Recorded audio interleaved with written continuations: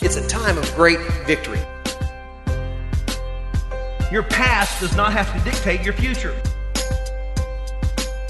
We are on the solid rock, Christ Jesus. God's got something better for you.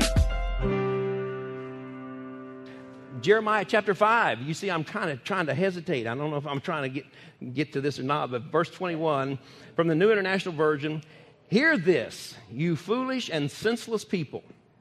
Of course, he's not talking about any of us, right?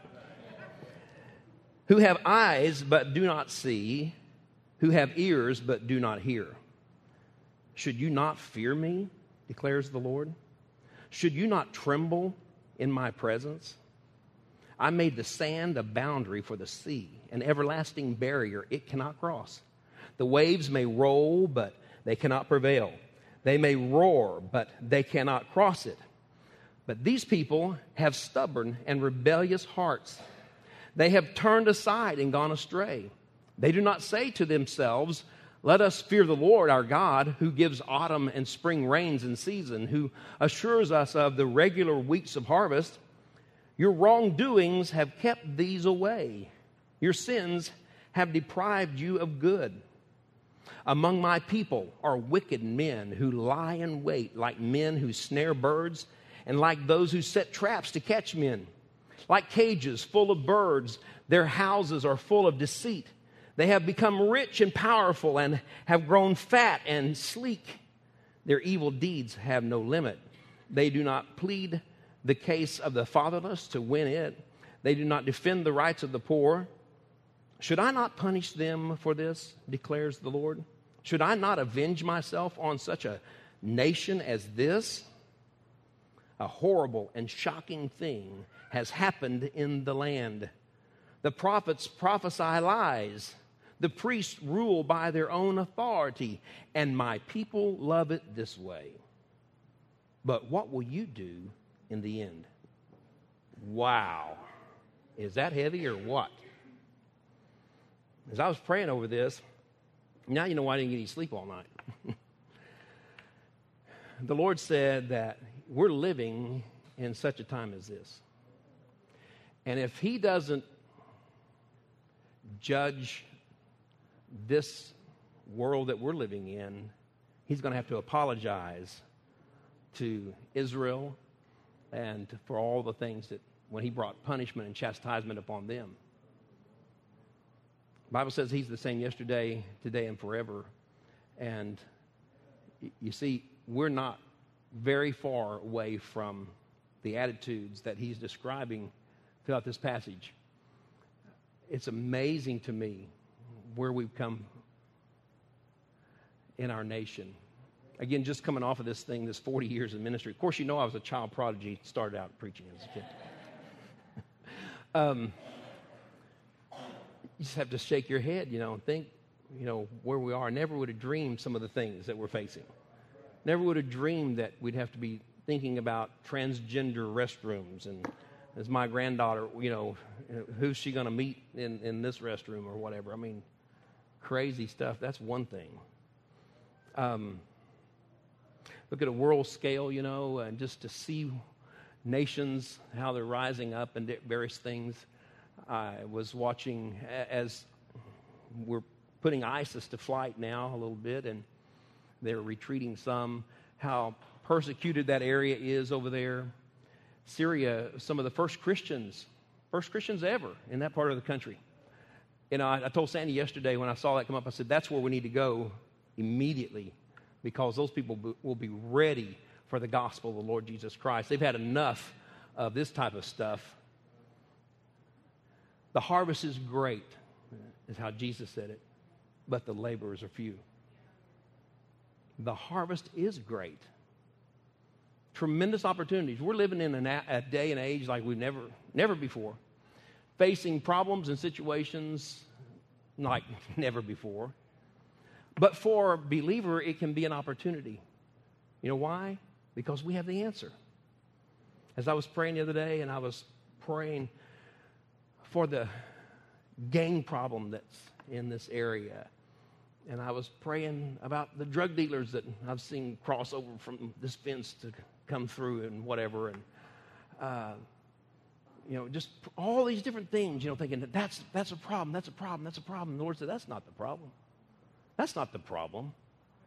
He said the problem's not out there. The problem's not the gangs outside the church. The problem's not the drug dealer out on the street. The problem's not out there. The problem's in here. Uh-oh. The problem is what we're not doing in here. And it's not just us. I mean, we're standing in the gap for the body of Christ, the church worldwide.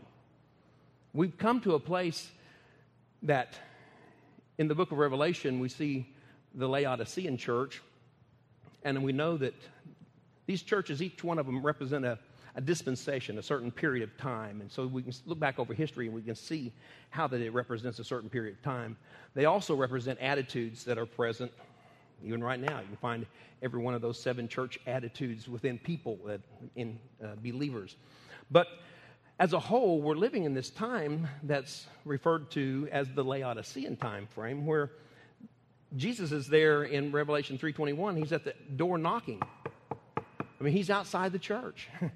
They haven't let him in, and they say, "Oh, we're warm and fed. We have need of nothing. We got our little routine, and hey, we're comfortable with it, and don't rock the boat. Jesus, you might as well just stay out there because don't rock the boat. We got everything just the way that we need it to go, and hey, we're cool. We're fine. If we need something, we'll let you know. And that's kind of where we are.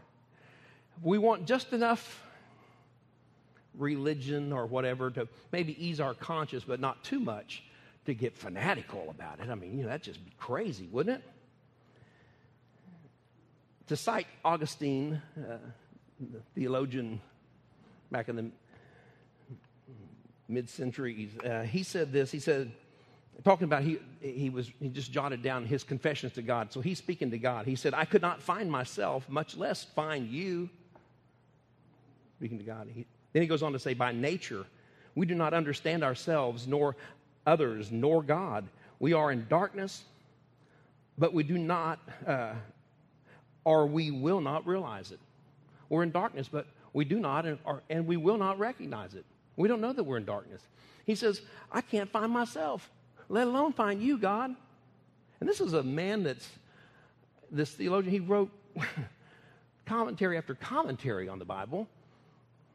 Thank God he was honest enough to say, in that time of prayer, I can't even find, where are you, God? I can't find you. I don't know if you've ever been like that before or not, maybe in your prayers. But we're living in a strange time. It's like, okay, God, why aren't you speaking? His word says in 2 Chronicles 7:14, he said, "If my people who are called by my name will humble themselves and pray, seek my face, turn from their wicked ways, then will I hear from heaven and heal their land." He said, that's when I'll hear. That's when I'll listen. That's when I'll move. When you humble yourselves, when you pray, when you seek my face, when you repent and turn from your wicked ways, then I'll hear you and what you're saying. We've had the opportunity to go on a lot of different places around the world in missions and work in Africa a lot. And it just amazes me just to see God work and people heal. Miracles happen. It's like, oh my goodness. And it's so exciting. And I think, Lord, why don't you do that in Alvin? Why don't you do that in America? He says, they don't need me there. He said, they don't need the, shield of faith or the cross. He said, they got blue cross and blue shield. They don't need me. We don't need him. And that's kind of like, that's that Laodicean mentality is we don't, but boy, then when something does fall apart, we're right there hollering and we're like, where are you, God, when I need you? And we want him to move right then. And he's like, well, wait a minute. You didn't bother any other time, so what's up now? You think God has an attitude like that? I don't know. In 1 Peter chapter 4, verse 17 from the New King James Version, Peter says this. He says, "For the time has come for judgment to begin at the house of God." Ouch.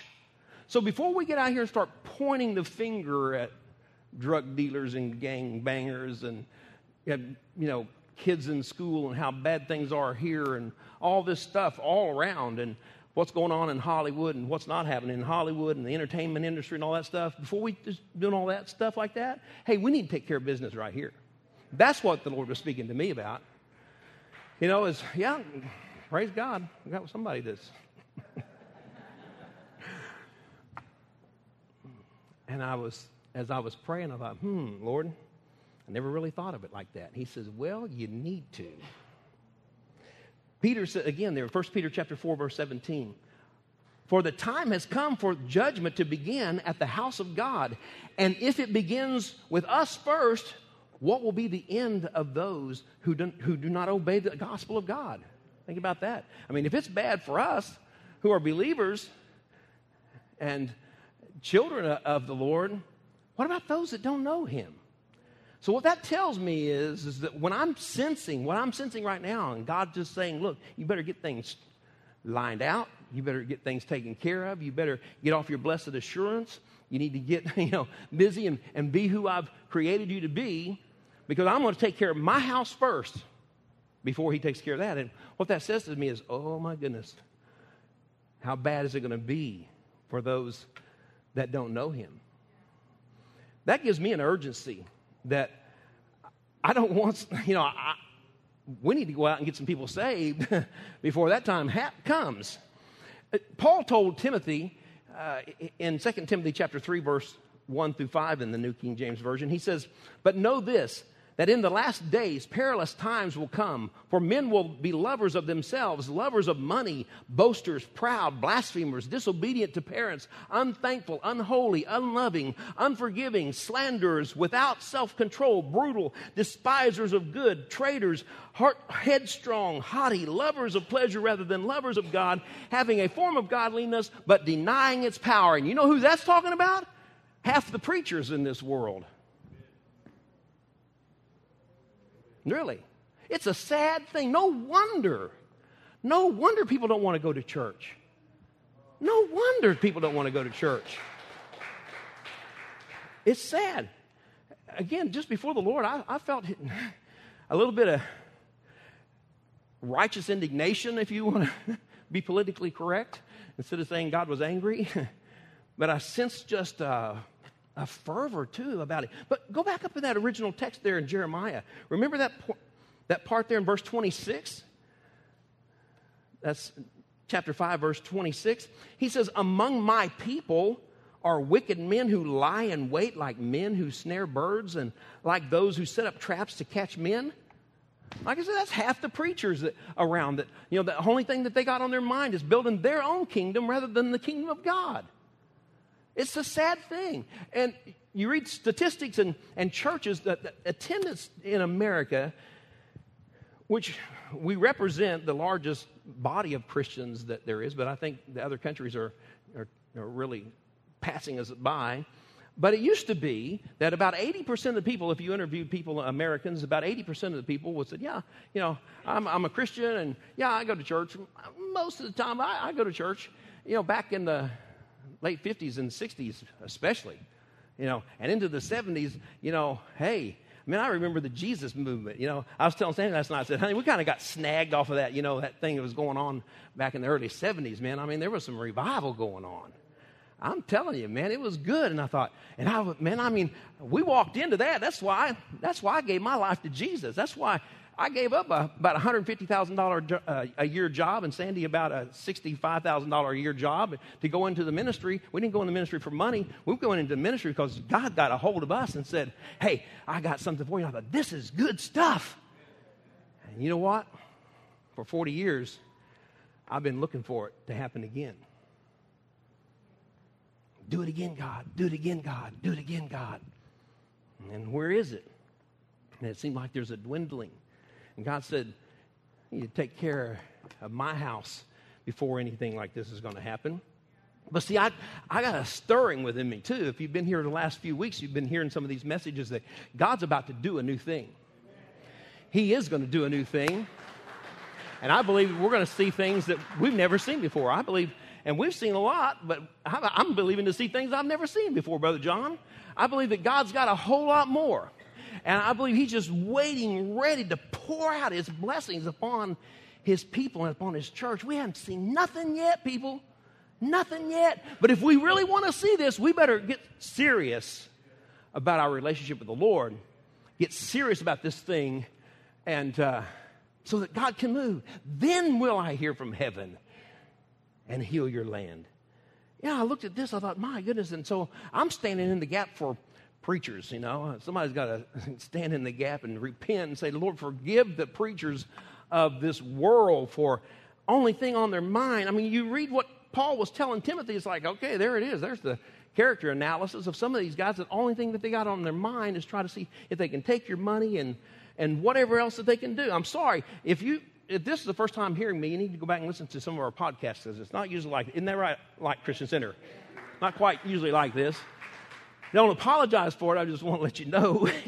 Who is that guy up there talking about all these preachers? First time I've ever mentioned anything about any other preachers. Isn't that right, LCC? But it's time to say, look, we got to get some things straight. We need to pray for these people. It says, among my people are wicked men who lie in wait, like men who snare birds, and like those who set traps to catch men, like cages full of birds. Their houses are full of deceit. They have become rich and powerful, and they have grown fat and sleek. Their evil deeds have no limits. They do not plead the case of the fatherless to win it. Well, that's what we're supposed to be taking care of, the orphans and the widows. And it says, and they do not defend the rights of the poor. Should I punish them for this?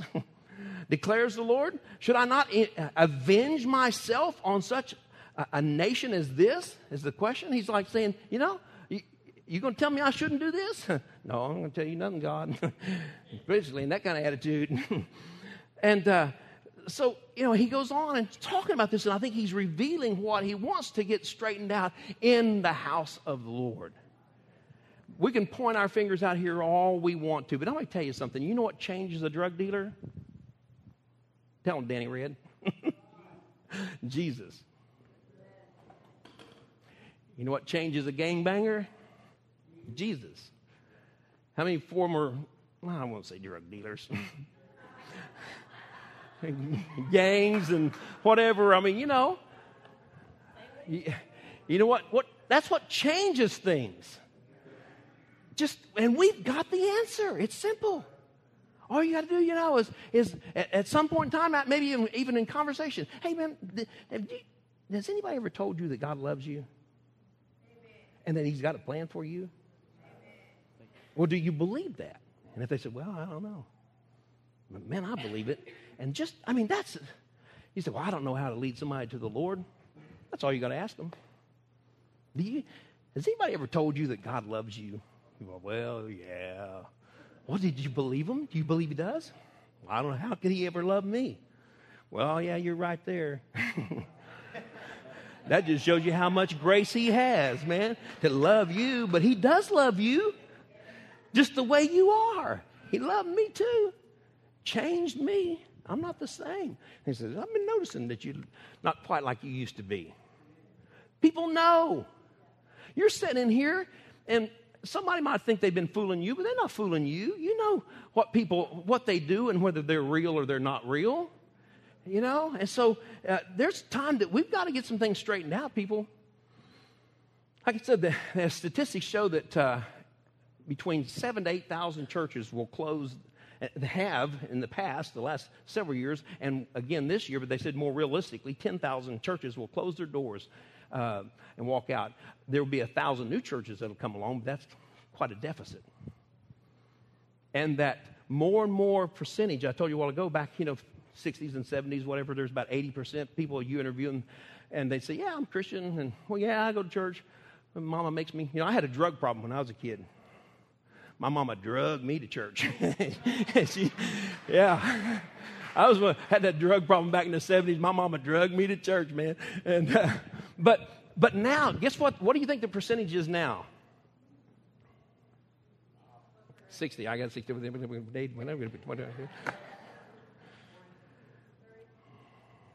As they interviewed, they came out with a figure of 40, but they said as they really looked at the hard numbers, really checking it out, it really figures out to be about 20, because 20% of people were lying. Yeah, I go to church.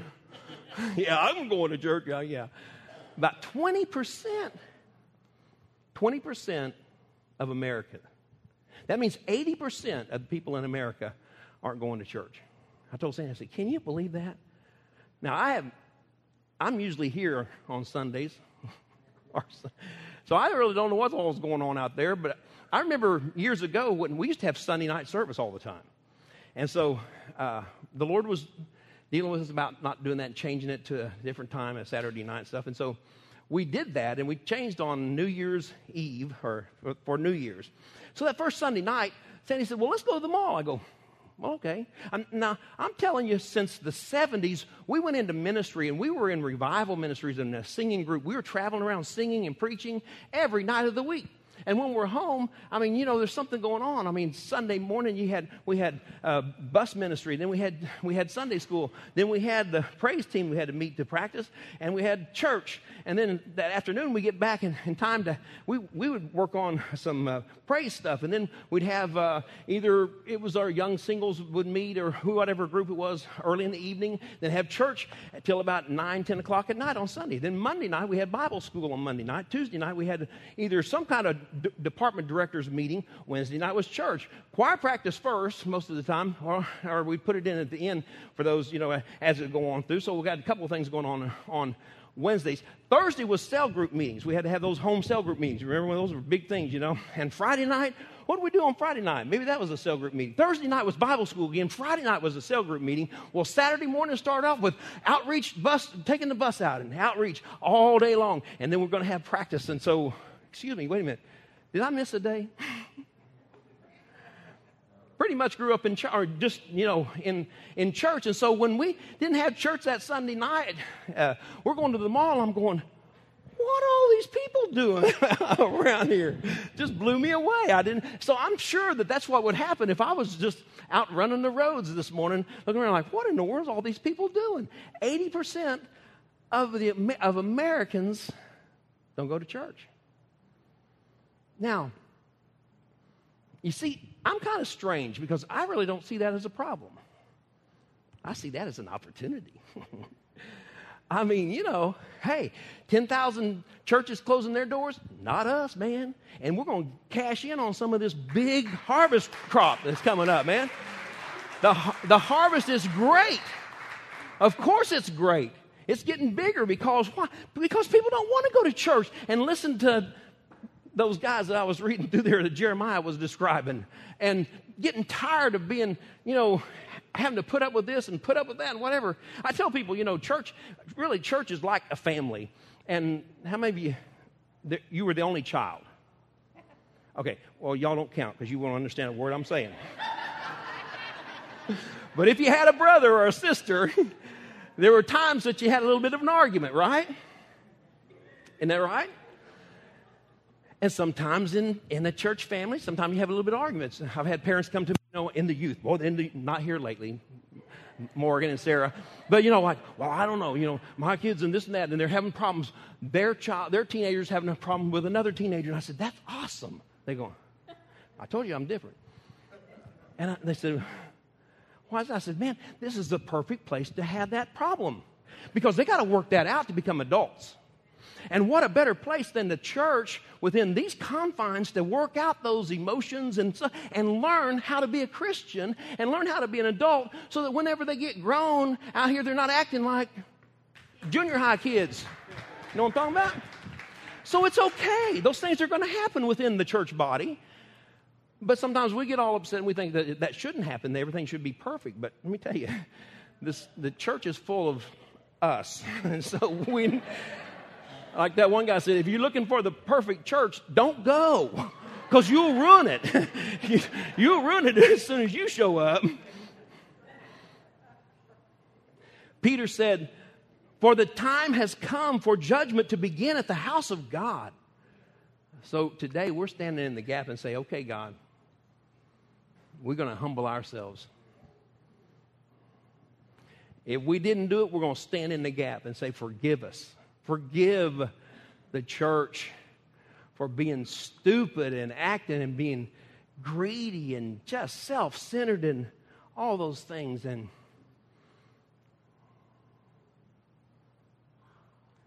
seek his face and say, Lord, we seek your face. We want your will. We want to hear your voice and no other voice. We don't want to hear any other voice. We want to do what you want us to do. You know, I am fully confident that God does have a plan. In fact, he tells us there, you know, it's in Jeremiah, isn't it, where he says, you know, I know the plans I have for you. They're good. They're for you to prosper. You know, if we would just, the quicker I learned that God was really for me, not against me, the easier life got. You know, used to think, y'all, I know y'all probably didn't do this, you know, Friday night and Saturday night, you know, when you go out, you're going to have a good time because you worked all week long and I deserve this. Like that one guy said, he was thinking about that when he found himself with his head stuck down in the toilet in the back of a bar or someplace thinking, I deserve this. I've worked hard. I worked hard for this. Yeah. That's why that one guy said, I feel better now when I feel bad than I used to feel when I felt good. You know, when you thought you were feeling good, that wasn't really it. I mean, you know, God's got something better for us than those kind of things. And so we got to discover that. And the sooner we discover that, you know, it's not that all the problems go away. It's just that we have somebody in our ship now to help us solve the problem. It's not that all the leaks go away in our boat. It's just we got somebody else to bail water with us in that boat. Because problems come. Jesus told a parable about two men that built their houses, and one built his house on a rock, solid, and another man built his house on the sand. And when the rains came, the house on the rock stood firm. Yes, build it on Jesus. And when they used to have a little song for the kids on that. But here's the whole thing. You know, we're zeroing in on the foundation, and that's true. But you know what? I caught something else out of that. When the rains came. Because the rains came on the house on the rock and on the sand. And that tells me that when I become a Christian, that don't mean that the rains don't ever come on me anymore. The rains still come. But the good thing is I got a foundation that I can set my house on, that when it gets bad, I'm still going to stand. When I get sick, I've got somebody I can go to. When I don't have enough money, when there's too much month and not enough money, I can say, hey, Jehovah Jireh, my provider. And if I hadn't done something stupid, he'll say, okay, let's work this out. Now, if I got myself into that mess, he'll say, okay, you know, Lord, I got this mountain of debt out here. And you said, speak to that mountain and it'll be removed. And he said, okay. And so he gives me a spoon. Yeah, move that mountain. Hey, you got anything bigger up there, like a couple of angels on some front-end loaders or something? No, you made this mess. You're going to clean it up, you know. I mean, God's like that. It says that he chastens those that he loves. So all your problems don't go away. You just have somebody to walk with you and talk with you and help you get through these things. And, you know, the saddest thing in this whole bit is that it's been churches that have been driving people out of churches. And that's sad. And we got to take care of that. We got to do a better job of that. Attendance is down, and you know, the shop talk, you know, around pastors and churches are, man, we're just trying to survive. We're just trying to survive. And it's like, you know what? Wait a minute. I don't want survival. I want revival. That's what I want. I don't want to get into survival. I want to get into revival. That'll change everything. It's just amazing how God can do those things. It doesn't make sense to us, but he can do that. And I want to tell you, when he lights your fire, you know, and you just believe that he can do it, it's just amazing how you don't worry about it. And when you see him do that. And Emily, when your husband sees his wife laying on the operating table having brain surgery, if he don't have somebody to go to, pretty tough, huh? How long ago was that? In the 2014, so 3 years. They didn't give you much hope. Well, look at you sitting up here on the front row of the church.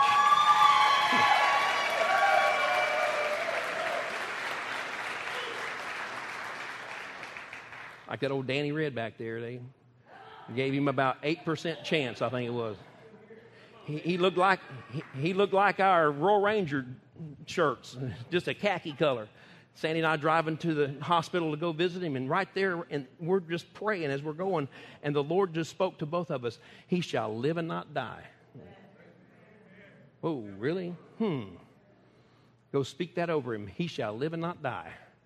Do we need to ask the nurses and stuff to get out so they don't think we're crazy? And of course, he wasn't in a private room. What's up with that at the Methodist Hospital? I mean, most ICUs or CCUs, they got these private rooms, but he's in this ward. It looks like it's about as big as this whole room. Everybody's standing around, running around. Okay, well, honey, we're going to pray for him. We did, and we prayed. And we were praying, and we said, Danny, Red, you shall live and not die. And you know what he did?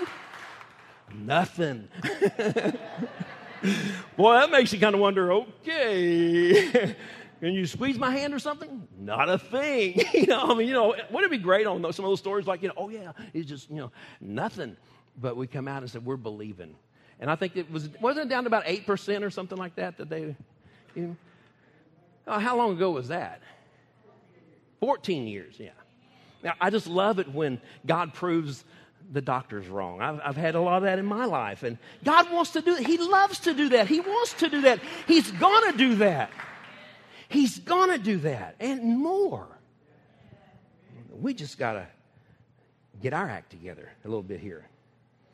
And so, the Lord said this, the greatest problem that you're facing is not out there. It's right here. It's what's not happening here. So, Lord, what needs to happen here? We need to commit ourselves to the Lord. We need to step over the line and say, here I am, Lord. He's not asking anything too hard. He really isn't asking. I used to think, well, man, I could sense the Lord dealing with me, and I was trying not to even acknowledge it and all that stuff, and I was thinking, man, I got this bucket list, and I'm like 19, 20 years old, and I'm getting old real quick. I'm going to be 21, man. Life's over after that, wow. And so, because when I commit my life to Jesus, then that's it. It's all over but the crying, There's no fun after that. Man, was I wrong. Wow. I tell you what, you walk down the streets from Mombasa heading out to where there's a church we're supposed to go to, and an Al-Qaeda post is right there, and these guys follow you down to the meeting, armed. That'll get your heart pumping. Ask Tony Cundiff. Him and Pam was with us walking. He told me later on, and this is a guy, well, the horse threw him off. His horse threw him. He got up and he hit the horse, knocked the horse down. Okay. He told me, he said, I've never been so scared in my life. I said, well, I was just doing a little praying.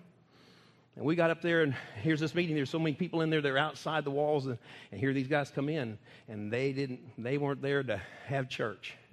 But I want to tell you something, man. And, well, there's a whole lot to that story. But anyway, the Lord worked that out, and God spoke to me to pray for every person there. I thought, Lord, you got to be kidding me. This is going to take forever. We don't do this, do we? Do we do this?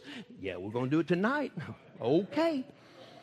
Here we go. And people, the Lord was just moving, and people were getting healed. And it's like, this is cool. Thank you for letting me see this, as I'm praying for people. And guess who's in line? Here comes those guys, and at least two of the Al-Qaeda members. And so, you know what? Man, by this time, I am pumped up with the Holy Ghost. That's what they used to say in the old days. Now we politically correct, it's the Holy Spirit.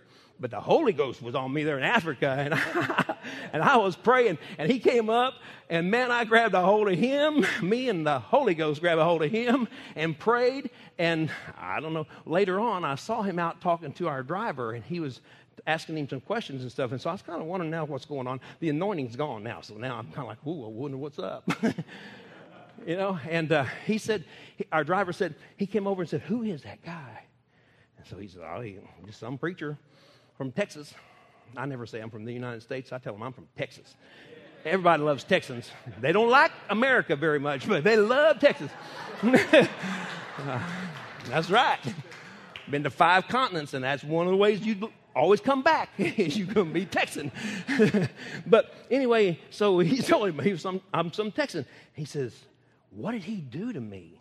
He says, well, what do you mean? He says, I don't know what happened. He said, but all of a sudden everything got hot. And he says, from the time I was 14 years old, he said, I had a really bad accident with an axe. He said, I cut my foot down through here. And he said, I could hardly walk. And he says, I felt this heat go through me from my head all the way through. And he says, and my leg, my foot is fine. He says, who is that guy? He said, he's just some preacher from Texas. So when he comes, well, I come over and kind of see what's going on, because I want to check this out. Is this guy, did this guy get saved or whatever, It's amazing how God will do that. I pray over the dearest little old saint that's, been around serving Jesus all of her life. And it's like, and here this guy, he gets healed. But anyway, so I go check. And so he's looking at me like he's not sure if he wants to be close to me. I said, so talking and the guys are translating for me and everything. And so I asked him if he received Jesus, and he didn't know. He didn't know what happened. And so he began to ask. And he said, who are you? And I said, I'm just some preacher from Texas. And so led him to the Lord. And I want to tell you something. We didn't have any problem with Al-Qaeda after that. And they couldn't do anything while we're there. The Holy Spirit suppresses it. But people, your life's not over when you become a Christian. It's just starting. God wants to show you what He wants to do with you, what He can do for you. It gets exciting right after that. Amen? This Dr. Rex Edwards, he wrote a book. This book is Every Believer as a Minister. And this is some of his words he wrote. We sing the words of the hymn, Onward Christian Soldier, and wait to be drafted into His service. We sing, oh, for 1,000 tongues, but don't use the one we have. We sing, serve the Lord with gladness, yet we complain when someone asks us to do something. Yeah, I think that's right. Jeremiah back there, verse 30 in Jeremiah 5, our text, horrible and shocking things has happened in the land. The prophets prophesy lies. The priests rule by their own authority, and my people love it this way. But what will you do in the end? That's how he ends that whole passage. But what will you do in the end? You see, if it comes down to this, we can point our finger like, well, I didn't go to church because so-and-so, this and that, and this preacher did that, or this lady did that, or some guy, whatever, somebody did something. I was there. I wasn't going to go back to that stupid church. That guy told me I smiled too much. Something like that. So after a whole day of putting up siding, driving nails with a 20-ounce hammer, at the end of the day, I was driving them suckers clear through that wall just about. Came home and told Sandy, we ain't never going back there. I just sit home, have church myself. You ever done that? Isn't it amazing how we think we can be God? I'm going to have church myself. Oh, yeah, right, okay. It did say when any 2 or 3 are gathered, I'll be in the midst. I didn't say nothing about you. And that didn't last very long because, I just got worse and worse because I had bitterness in my heart. And, you think that when you think that you're just going to go do your own thing because you're mad at somebody, you and God's fine, but it's that person. That's what I was telling God. Well, we're cool, God. It's that guy right there, that did that. And He said, well, let me just ask you something. If that idiot that you're saying he is, if that idiot, that your words, not mine, if that idiot is standing between me and you, God's saying this, guess who's closer to me? Wait a minute. Is that the way it's supposed to be? That's not the way it's supposed to be. Wait a minute. And, I didn't get better. I just got bitter until I had to come back and repent. I've seen it time and time again. People get mad at this person, that person, or the church, or this, or that. The whole thing is really what it is that we're mad. We don't want to get mad at God because we know better than that, but really isn't that what it is? Because, see, the church represents God. The preacher is that, he's the representative for here in some form or fashion, so we're just going to get mad at them. We don't know exactly what happened, but we'll find out something if we have to make it up. And so in the meantime, we're becoming part of that 80%. I'm not hollering at anybody today. I'm just trying to say, you know what? We need help. We need to look at this thing honestly and say, man, we've been missing it. We've been missing it because the devil came and deceived us. And we got to looking at somebody rather than looking to Jesus. And the Bible says, looking unto Jesus, the author and the perfecter of my faith, who for the joy set before him endured the cross, despising its shame, and is now set down by the Father. That's what Jesus did. We need to look to him and don't worry about what anybody else is doing. Wow. Amen. I don't know why I put these notes down here. I was half awake.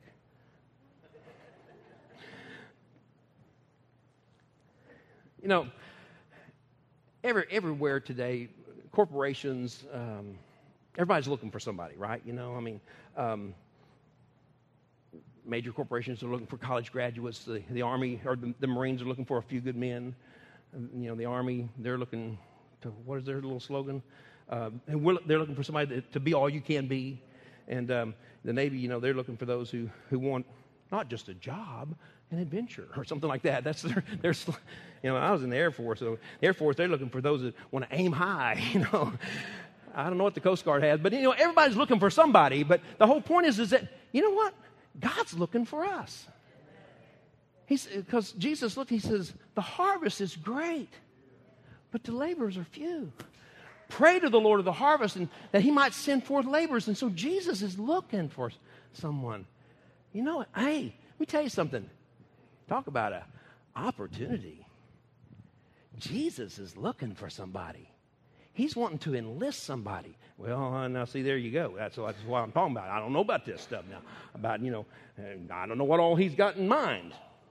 I just might not be able to do that. Well, of course you won't be able to do that. If you could do it, you wouldn't need him. But what's so cool about it is when you know you can't do it, and then all of a sudden it happens, then you have nobody else to turn to and say, well, wow, God, that was really cool. And then all of a sudden this boring Christian life gets really exciting. You know, I mean, if your Christian life is boring, get out on the streets. That's supposed to be the title of this message. Get out of the seats and into the streets. You know, just let's go down next Saturday. Let's go down and feed the homeless and go around and talk to some of them. Go do something in Jesus' name and get excited about it. Go take some groceries to somebody. Go to the hospital and visit somebody. Go hang out with the Royal Rangers and see these boys' lives being formed and changed. You know what? Something will happen to you, and you begin to get a little bit excited. And you think, you know what? You know, my life was a little bit boring, but it's getting a little bit better. Of course it's getting better because you're starting to walk into purpose. And we all got to have purpose.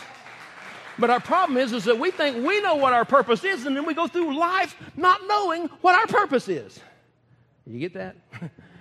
And we're always wondering, well, I don't know what I'm supposed to do. I don't know what I'm supposed to do. And you end up retiring not knowing if you did what you feel like you wasted all your life because you didn't do what you're supposed to do.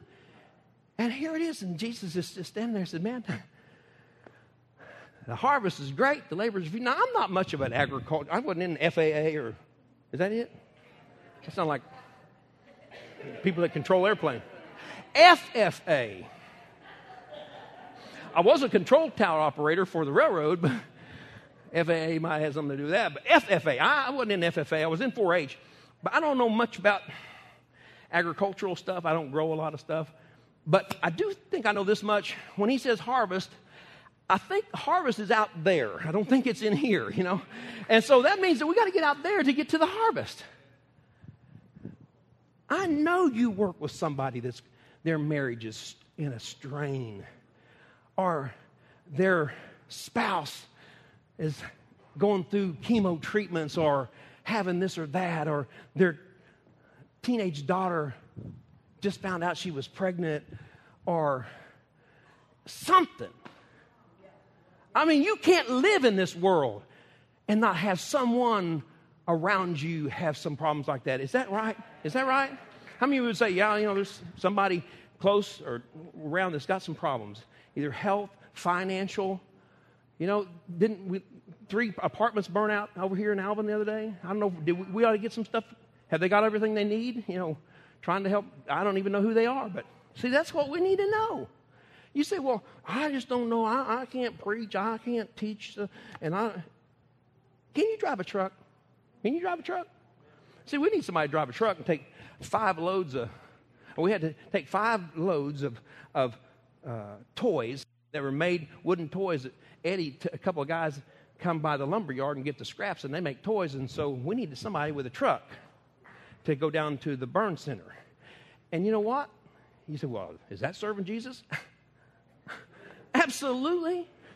And when you walk in there and you see these kids and they're, and their little burned faces, it just hurts them to smile, and they start to smile. We got some pictures with some of them. We've been down there, and you see them just like, somebody thought something and brought me something.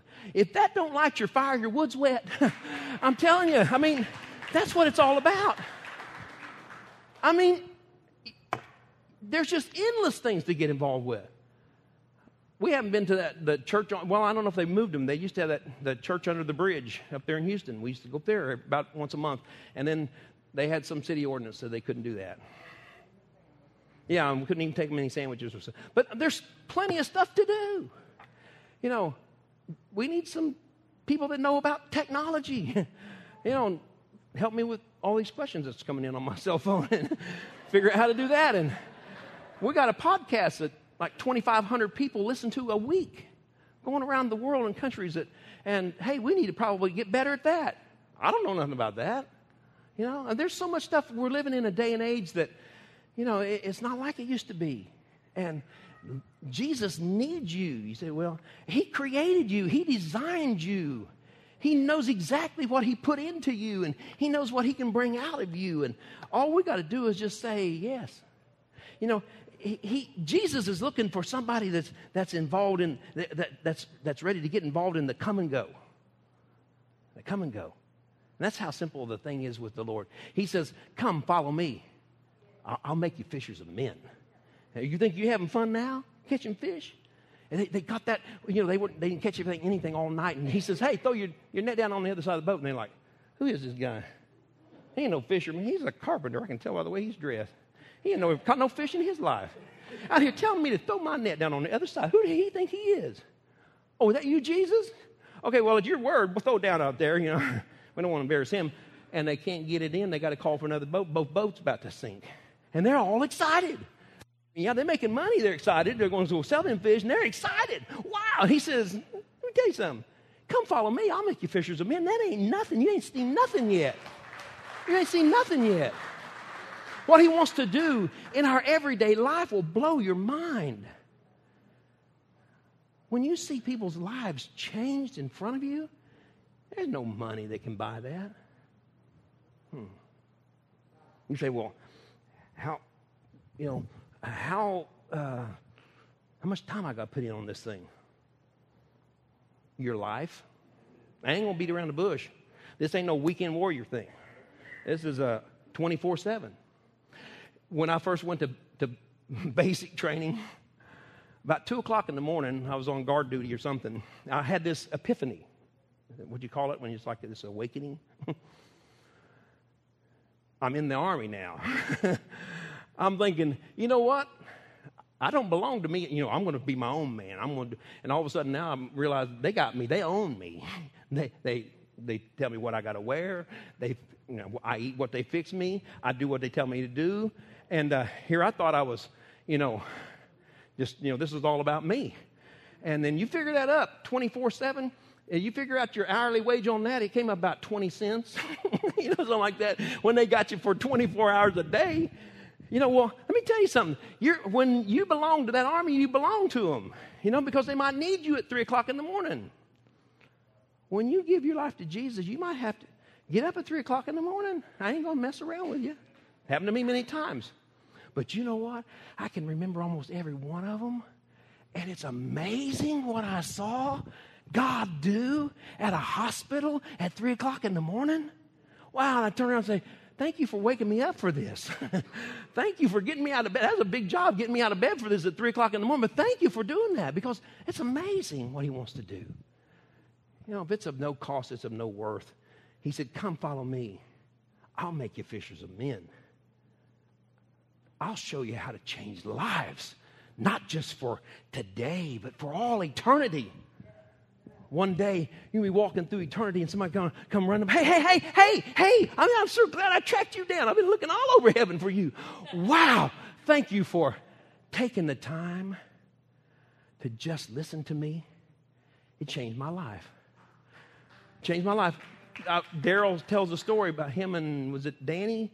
And the guy, He had a gun. He was getting ready to commit suicide. He got a text message from Daryl saying, hey, man, we're going to bring you some food.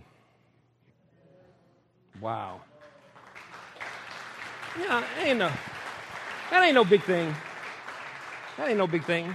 That's just somebody's life. You know, that's what God can do, and that's what he wants to do. He said in Luke chapter 14, see, that's the come. Come follow me. Come follow me. Come hang out with me. I'll make you fishers of men. And then he trains us, awakens us a little bit. And then he says, go. Go. Go into the highways and hedges. Or I like the way the NIV says it. Go into the county roads. That's the CR 528 and CR 518. I never figured out how they got that. I think if it's just 518, this ought to be 519, but it don't work out that way. He says, go into the highways and hedges and compel them to come in. Everything you got, compel them to come in. Make them come in. He said that my house will be full. God wants to do something. I think that the time is so close. There's an urgency. As I read what Paul wrote to Timothy about in the last days, we're living in the last days. I really believe it. I mean, prophecy is being just every day it's coming alive from what's been written in the Word. Just watch the news and you see it. You don't have to preach it. Just turn on the news. I can record the news, bring it up here and say, okay, here's the scripture. Now watch this clip. It's happening. It's happening. And Jesus said, behold, I come quickly. Behold, I come quickly. He says, when I come, I'm coming quick. We don't know the hour or the day that he's coming. And he says, go out into the highways and the hedges and compel them to come in. Get them into my house because there's not much time left. There's not much time left. There is not much time left.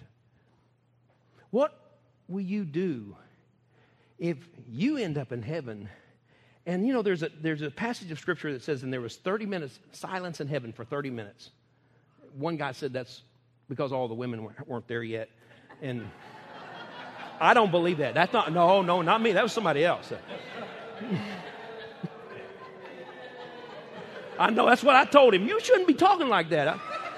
I'm going to tell them women they're going to get you, boy. But the way, all right, now back serious. But where that's set in there in Revelation, it's that we have this, the believers are there and they're looking down on what's taking place now when the wrath of God is being poured out on mankind that are lost, that never received him. And I think that silence in heaven is because it's like just devastated, just thinking, oh my goodness. What will you think when you see someone that you knew and you didn't talk to them about Christ? You didn't just ask them that simple question. Hey, has anybody ever told you that God loves you? And he's got a plan for you. You didn't just, that simple, you didn't ask them, and now they're going to spend eternity in hell? Yeah. There's no words to say when you start to see something like that. People, we have a responsibility. We have an awesome responsibility. You know, you say, well, you're the preacher. You go do it.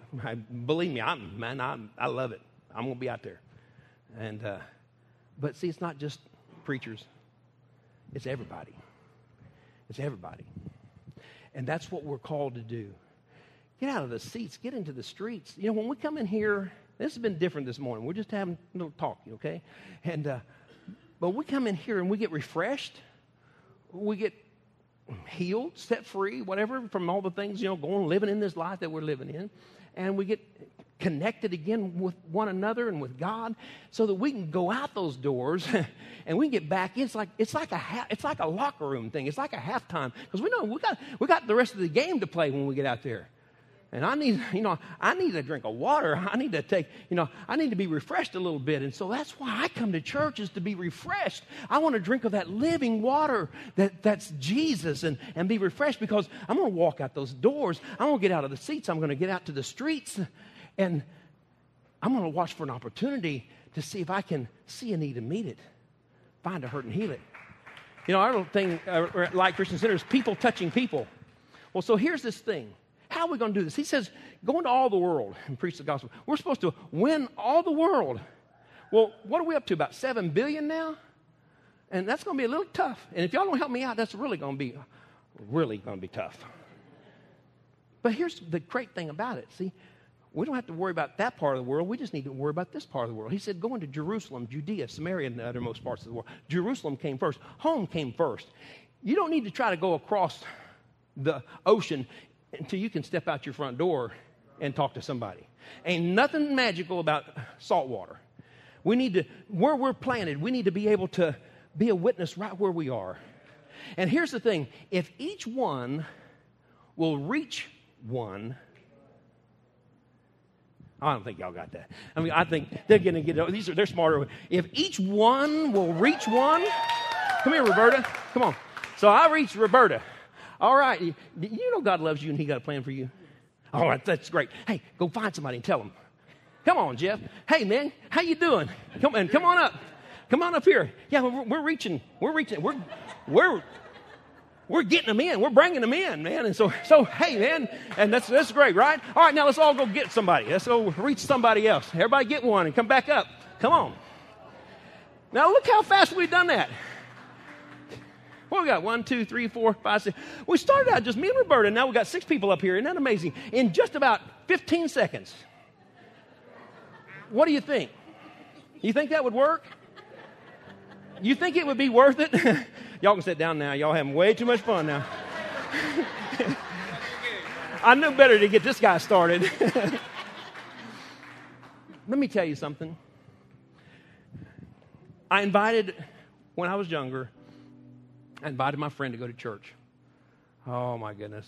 I was thinking, I hope they don't get acting silly right now, start getting loud or up there dancing with banners or something, Oh, man. Joey's my best friend, man. But I couldn't sleep at night. I needed to ask him, hey, man, you want to go to church with me? Oh, yeah, sure. I have nothing else to do. And you know what? When that preacher said, everybody bow your head and close your eyes, I'm kind of doing this. And man, when I saw that tear run down Joey's face, and his dad owned the fishing barge at Soldier Creek, Lake Texoma. That's where we lived on Lake Texoma. Man, we caught a lot of fish together. We rode motorcycles together. We done a lot of stuff together. We tight.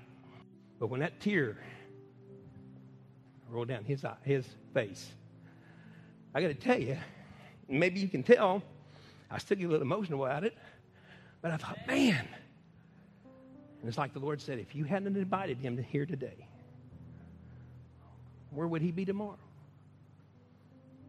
Another friend that came with me, his name was Bobby. We were exactly 1 month apart. His birthday was May 28th. Mine was June 28th. And we rode motorcycles. He was on a Kawasaki, whatever it was back then, big one. He'd come to church with me. Bobby Graham. Bobby got saved. Yeah, that's cool. That's cool. I'm probably going to have to start acting different around these guys now. Well, Bobby was on his Kawasaki, came around a curve, and a lady, she was coming the other way, hit him head on, took him off that motorcycle. If that didn't kill him, when he hit the stump that was on the side of the road, that did. And his life was over. I'll never forget, I had just gone to Topeka, Kansas, to a camp meeting there. It was in 1970, where I met her. But I remember getting a call that Bobby had gotten killed. And see, I had gone up to this church camp. And I'm going to tell you something. That night at that altar, it was different. Because I got to thinking, you know what? What if I hadn't invited him to church? What if he had never given his life to the Lord? Now, Joey's still alive. He lives up in Porter, Texas right now. He's saved. You don't ever know. You never know. You never know if you're going to be the one that gets a head-on collision. You never know. But I have this assurance. And man, when I hit my knees that night at that altar, And I was thinking about his sisters and thinking about Bobby. And God said, well, you're going to see him again because you know he's in heaven. I said, that's right. He said, now then, who else are you going to tell? Who else are you going to tell? Because you never know. Come on. Follow me. I'll make you fishers of men. I'll make you fishers of men. You know, just those two stories, that had an impact on my life. And I still get excited when I see somebody accept the Lord. It never changes. The greatest thrill that you'll ever have, I think, in your life is when you know somebody makes a decision for all eternity. For all eternity. I mean, man, that's like home free. I mean, and they're saved. So then what do? When after Joey, I went and got Bobby. After Bobby, I said, you know what? I'm going to get somebody else. The next night at that altar service, instead of being down on my knees just moping because I lost my best friend, I decided I'd just go pray with some people, make sure they were saved. And you know what? Maybe it started then. Maybe that's where it all started. I don't know. Now, don't take that story and interpret it that if you decide to go witness somebody, you're going to be a preacher. No, I don't think the Lord needs too many more preachers, but I tell you what he does need. He needs you right where you are because you'll reach people that nobody else will reach.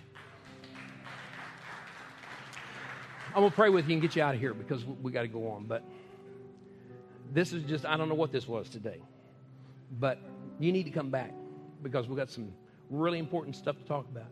I could preach. I've got in my office, after 40 years, I have preached through the entire Bible, every book in the Bible, taught every topic I think that there is. Charlie's heard me probably from one of the first messages in 1977. Would you agree to that, Charlie? He's still listening to me. Isn't that amazing? Now, that man has got more tolerance. But people, I'm going to tell you something. I'm not here to just preach messages.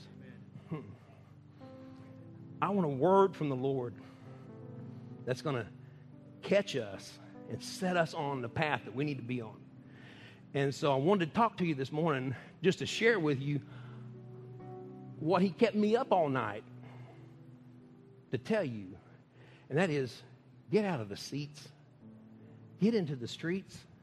Somebody needs you. If not you, who? If not now, when? It might be a child. You know, it might be my child. You can probably reach my child better than I can reach my child. I need you. You need me. We all need each other. Amen? And you don't have to be, you say, well, I'm not real outgoing. Good.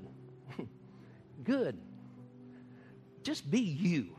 That's who God created. He created you to be you, to reach who you can reach. So don't worry about all those things. All you got to be concerned about is just saying yes. Yes, Lord. Here I am. Here I am. Here I am. All of me. I'm all in. I'm all in. I'm going to cross this line, man. I'm all in. Now, you can use this. I know you're God. Can we pray together? Are you mad at me because it's 8 minutes after 12? I just saw the clock. They need to get a bigger clock. Well, let's pray.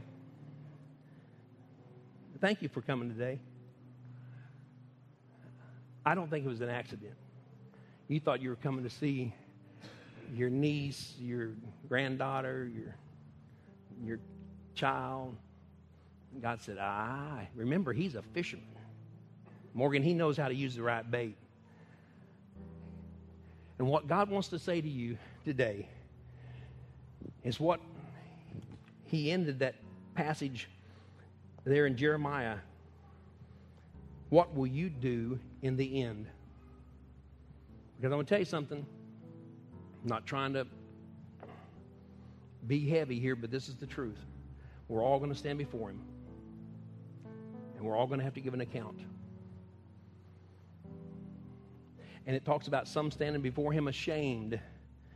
And what that reminds me of is when I stood before my father and I had done something wrong And I had this closed tunnel vision that seemed like everything else just disappeared. And I came like that, and I thought, oh, no, he caught me. He caught me. And what a horrible feeling. Y'all probably never had that happen. I don't want to stand before God ashamed that I wasted my life. What I'm going to sing one of them songs, I did it my way? Really? But to stand before him, and it's not how much, it's just obedience.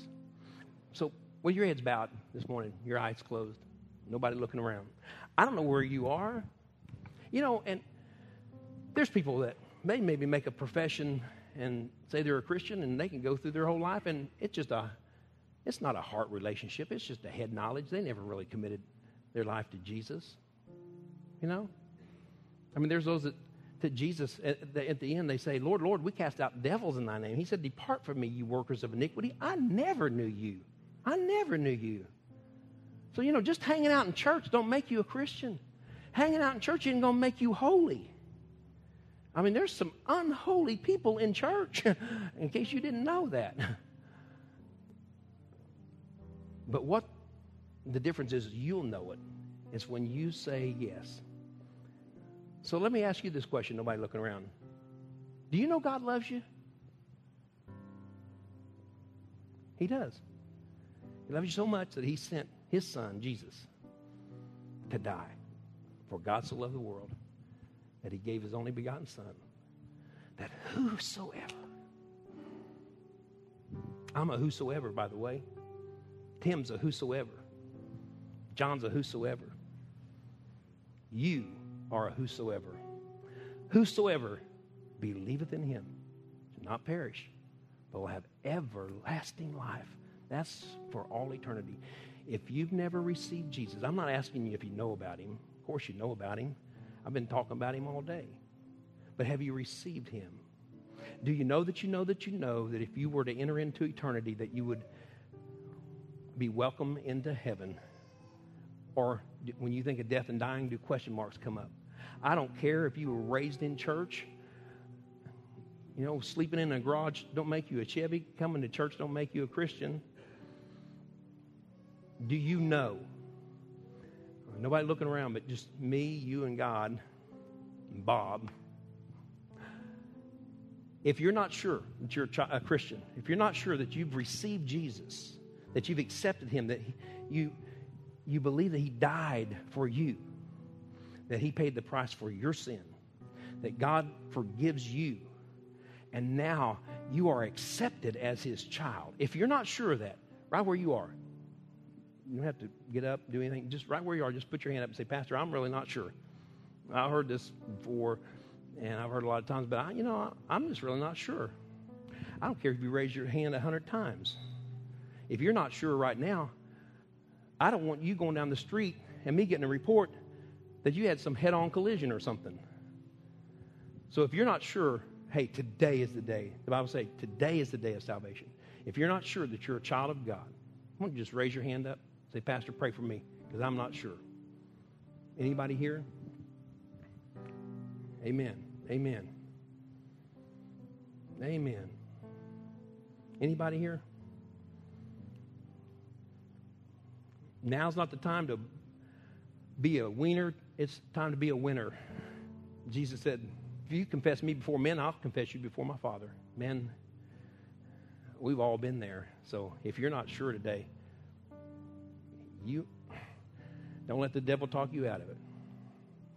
While you're thinking about it, if you're here today and you feel like that you've just kind of wandered away from God, you feel like that you're just away from him, your relationship is you're his child, okay? I got a son that's, he's my son. Ain't nothing going to change that. But we're not close right now. We're not close right now.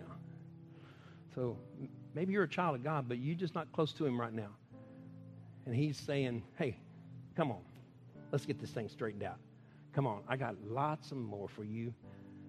Let's get this worked out. If that's you, just when nobody looking around, just to him say, Lord, here I am. I'm coming home, man. I'm coming back. I'm going to draw close to you. I'm not asking you to join a church or anything. I'm just asking you to tell him that you're ready to get a closer walk with him. People, we don't have time to be messing around. We really don't. This isn't some scare tactic. This is true. If this isn't true, I don't want to be doing it. Hey, there's other things I'd be doing on Sunday morning too. But you know what? I believe it. I know it. And he's saying, I need you. Come follow me. I will make you fishers of men. And you know what? That's the first thing that he told his disciples. Was, hey, there's a harvest out here. I'm going to make you fishers of men. You know what his last words were? Go, make disciples of all nations. He's all about getting people into the kingdom. And it's time we become kingdom-minded, not church-minded, not whatever-minded, you know, but kingdom-minded. We need to unload hell and load up heaven.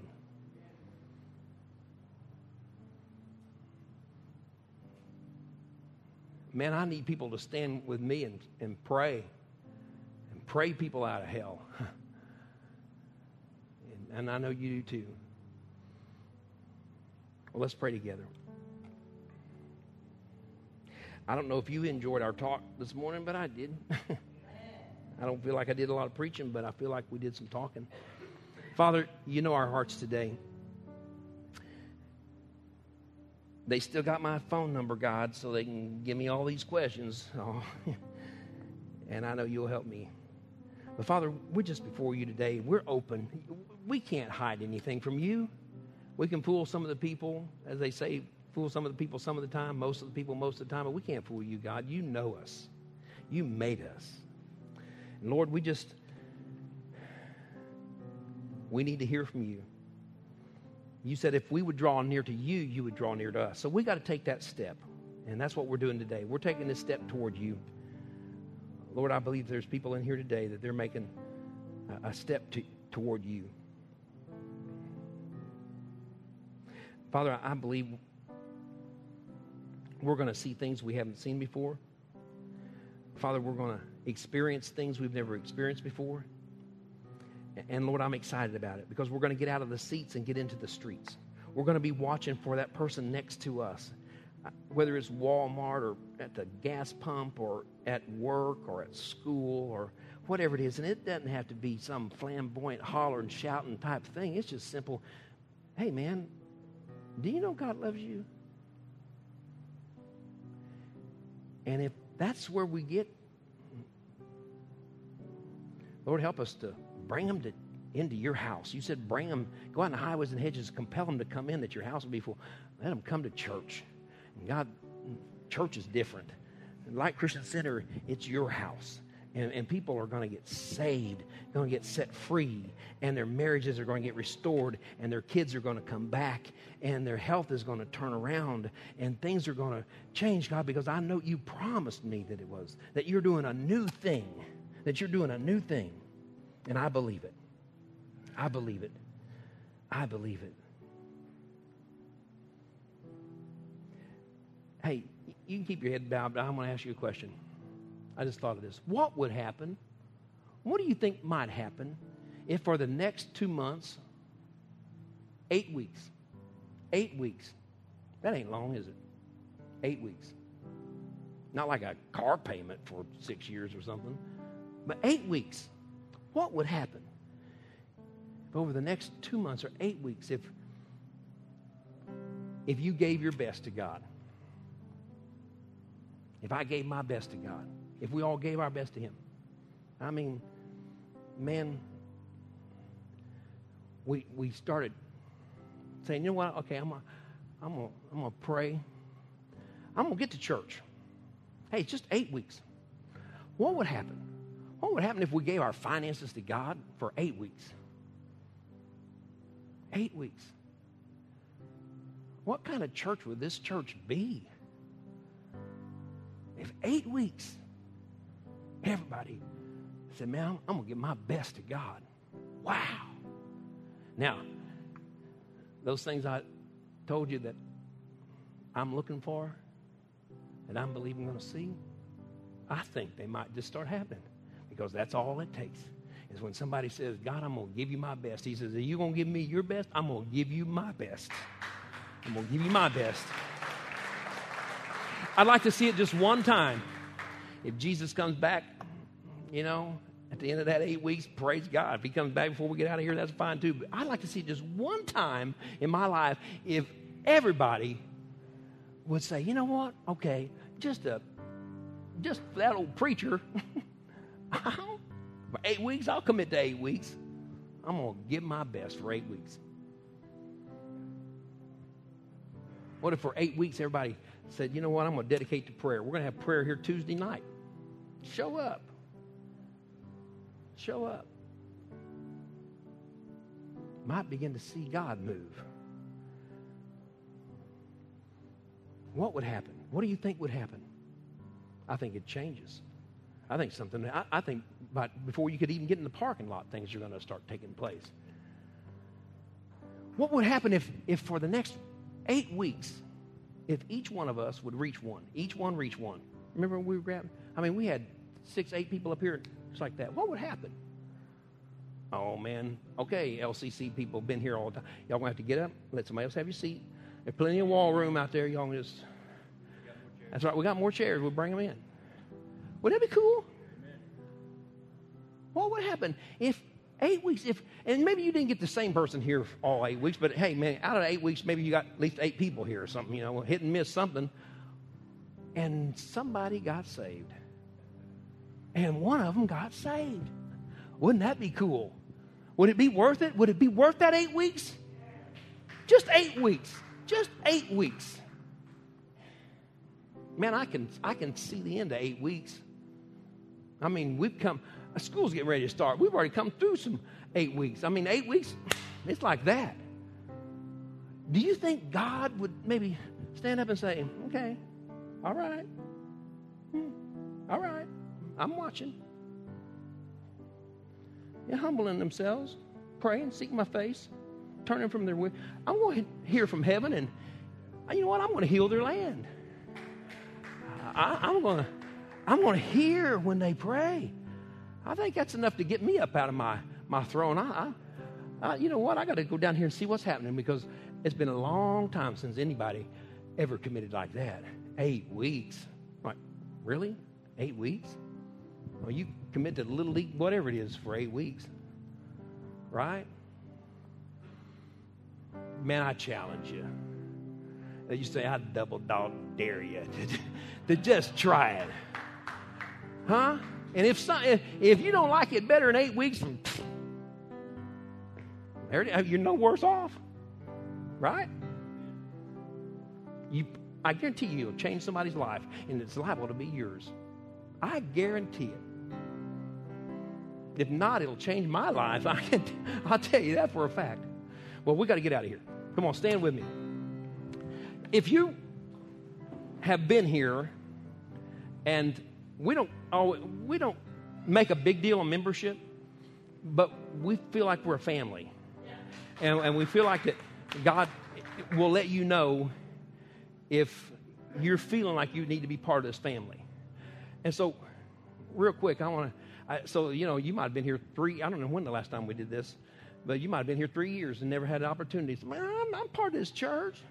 But if you have never come up and said, you know what, I want to officially say, you know what, I'm part of Light Christian Center, come up here as we close this thing out. Come on up and we're going to. Amen. All right, Carrie.